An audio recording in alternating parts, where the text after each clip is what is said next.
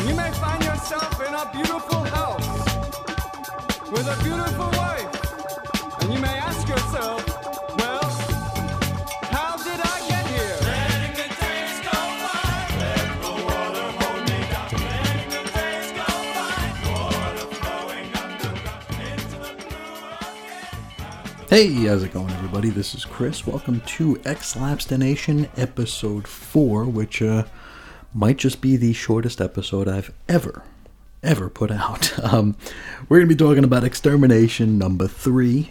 This had a November 2018 cover date. Story's called Extermination, part 3 of 5, written by Ed Brisson with art by Pepe Larraz. Colors, Marty Gracia. Letters, VC's Joe Sabino. Edits, Robinson, Shan, White, Sobalski. Cover price, $3.99. And this one went on sale September 26th, 2018. So let's start this one by taking a look at the very fun cover it comes with here. It's a cover that, it's weird, it sort of both explains what happens in the issue, but it's kind of anachronistic in that all of our X-Force characters, because the picture is Jean Grey, the young Jean Grey, hanging out with X-Force, which is kind of what we're going to be getting to in this issue, and it was hinted at in the last issue. But what we see here is young Jean surrounded by like a very different looking X-Force team. Like Shatterstar doesn't look anything like current year Shatterstar. He looks like he's straight out of 1991. They actually, all of the X-Force characters look like they're straight out of 1991 here. We've got Cannonball in his old togs, Boom Boom with the shorter hair, Domino and Warpath, and they're all straight out of X-Force number 1 from the looks of it here, but that's not reflected on the inside, for better or for worse, I suppose. But let's hop right in here, and we open at, let me get a running start here, the Xavier Institute for Mutant Education and Outreach, which I think I hate it a little bit more every time I say it, because it's such a long name. Now we pick up pretty much right where we left off with issue 2, where Old Man Logan has been houndified, and he's currently got the young Hank McCoy in his sights. From here we get an immediate scene shift to Cerebro, where young Scott Summers is holed up with the Red Team, much to his chagrin.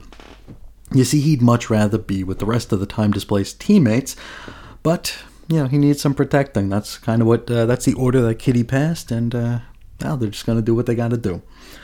Next, we shift scenes again, and we're on board a jet with the old X-Force and young Jean Grey. Of course, toward the end of last issue, she said she wanted to hang out with them.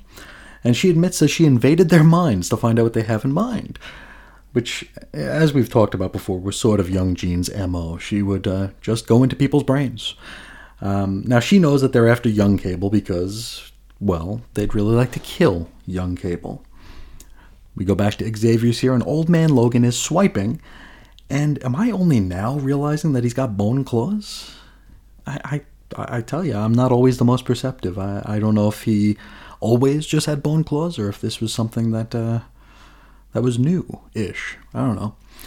Now, the Elder Beast gets involved, and he questions how Ahab could have possibly programmed Logan to be a hound with such quickness. Usually, the hound-making process is time-intensive, so, what gives? Was it my guess from last episode that Old Man Logan has always been a sleeper hound? No, it's not that at all, actually. Now, Ahab explains that he was able to fast-track the programming with a little help from his little friends, Maxime and Manon. If you remember, the event miniseries began with their rescue. You see, Maxime does some emotional manipulation, and from there, Manon implants what Ahab refers to as a psychic bomb. Basically, years' worth of memories. So, years' worth of hound programming, even, all in one go.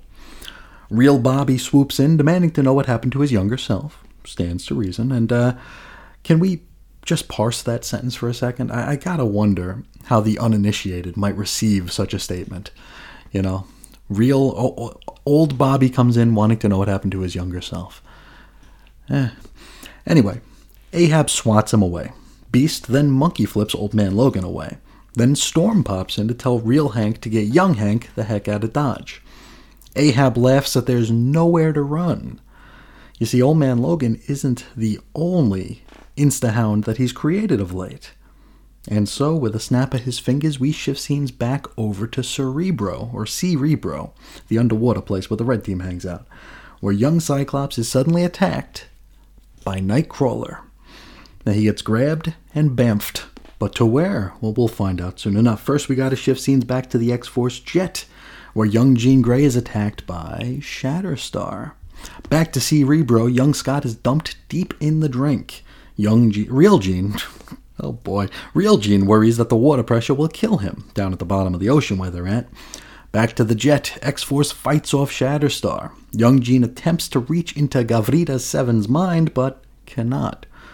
Back to Cerebro, young Scott is somehow rescued, and he's laid out on a bed. Back to the jet, Cannonball decides F it, and he blasts Shatterstar out the side of the rig. Back to Xavier's. Ahab sends a few hounds after young Beast. Suddenly, however, young Cable shows up and then body slides him and young Beast out of there. At which time, Ahab and company decide, nothing left for us here, let's just leave. We shift over to Cable's safe house, where he's now got 3 of the time-displaced original 5. Kid Cable hears some screaming in the next room, and we see that it's the Mimic, Calvin Rankin, hooked up to a machine of sorts. And he's not in a good way. Cable asks the AI professor to KO the fella, and so it does. Now, if I were a betting man, which thankfully I'm not, I'd guess that the old Mimic is about to undergo a wingectomy. Maybe to give young Warren his feathers back before he goes back to where he came from. Let's go back to X-Force. Young Jean and Domino talk about their plan, and it's to kill the kid who killed Cable, which is to say, kill Kid Cable. Young Jean is a bit standoffish, but still on board with the mission. We shift scenes to the Pequod, which I suppose is Ahab's floating helicarrier type of thing. Hound Nightcrawler arrives and informs old Pegleg that he's 95% sure that young Scott is dead. It's not good enough for Ahab, and so he sets course for Cerebro to ensure that the deed is done. He also ponders where the other time-displaced teens might have gotten off to. Maxime and Manon inform him that there's another player in this game, Kid Cable.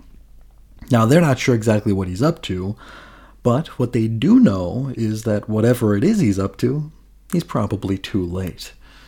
And this takes us to the end. We're going to Cable's safe house again, where he finds himself attacked by young Jean and X-Force, and that is where we leave it. So, let's talk about this, I guess. We're now just past the midway point of this event miniseries, and this was very much a transitional issue, right? It got us from point A to point B. Thing of it is, there isn't a whole heck of a lot to say about it. You've probably heard me mention the old quandary of part 4 of 6, right? The part 4 of a 6-part story is always just like, why are we even bothering, right? It's just either bits and pieces of recap. It's connective tissue that you really start to see the seams of decompression in that sort of a situation here. This doesn't feel decompressed, but it does feel very much like a... it's probably not fair for me to say since I haven't read the second half of this, but it feels like they just crammed a whole lot in here just to get it out of the way. We set the stage in the first 2 issues, and now it's just like, okay, we got to get some stuff moving here. So, bada bing, bada boom, we have all these scenes play out. It's very cinematically done, very well done. I enjoyed it, but it's hard to really think about a whole lot to say about it, which isn't a failing of the book. It's kind of a failing of my process, I suppose, more than anything. What can I say? I felt like this was very clever use of Maxime and Manon. It makes sense why they showed up now. I didn't know where they came from when I first saw them in the Dawn of X books. I think we saw them in... I think it was the first part of the New Mutants farm story. Might have been the first time we saw them there, though we might have seen them before that. I don't know. But I remember not knowing where they came from. I did see them in Age of X-Man, but I didn't think that's where they originated. Now we know that they originated here, and now we know why they originated here, because they have the ability to instantly houndify someone. So very creative use. And it makes me question all the more, where in the hell does Old Man Logan go? I don't know what his end is. I thought maybe this was it, but it doesn't look like it is.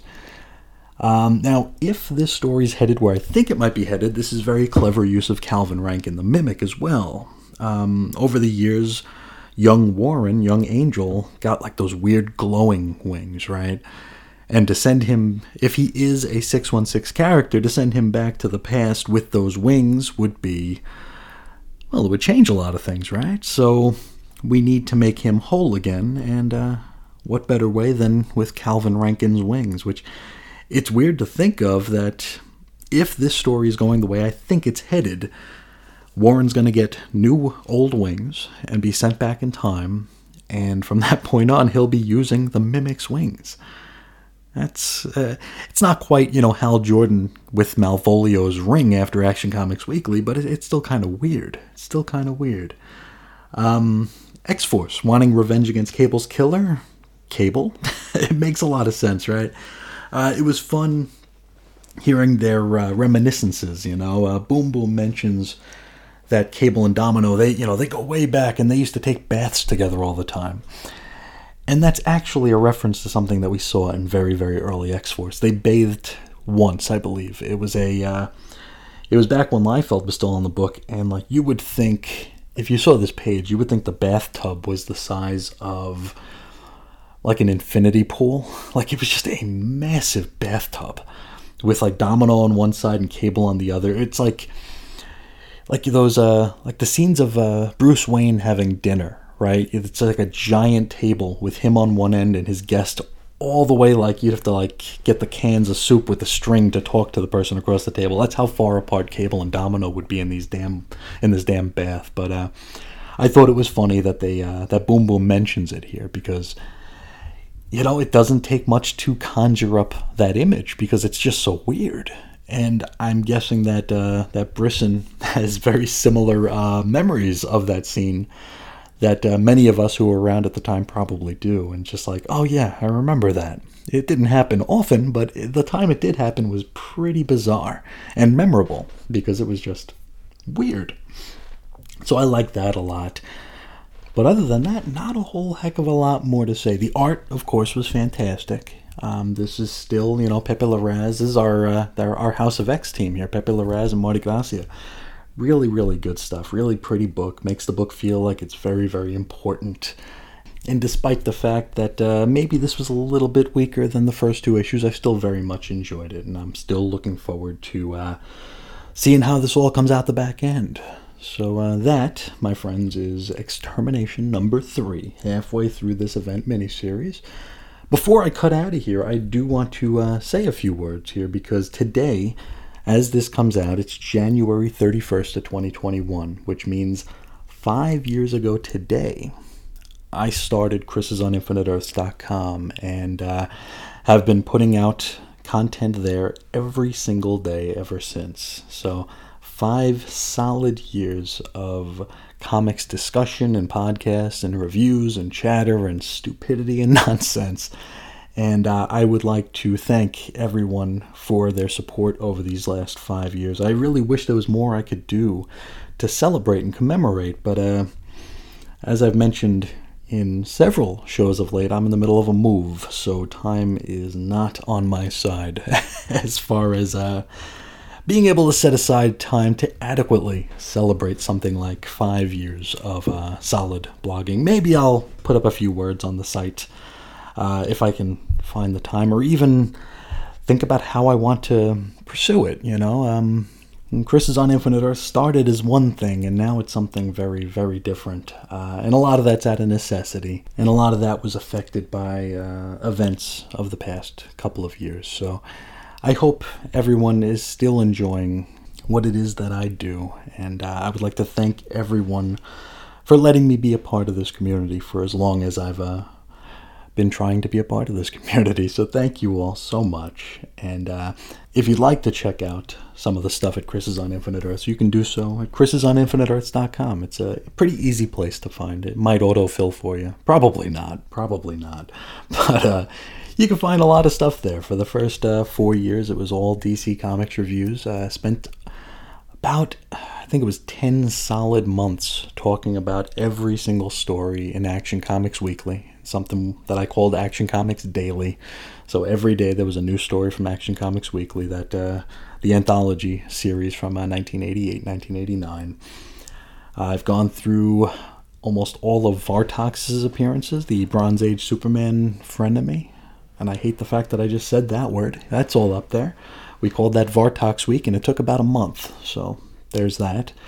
Also did all the bonus books and preview inserts from DC Comics throughout the early 80s and into the late 80s with the post-crisis versions of those. Those are all up there on the site.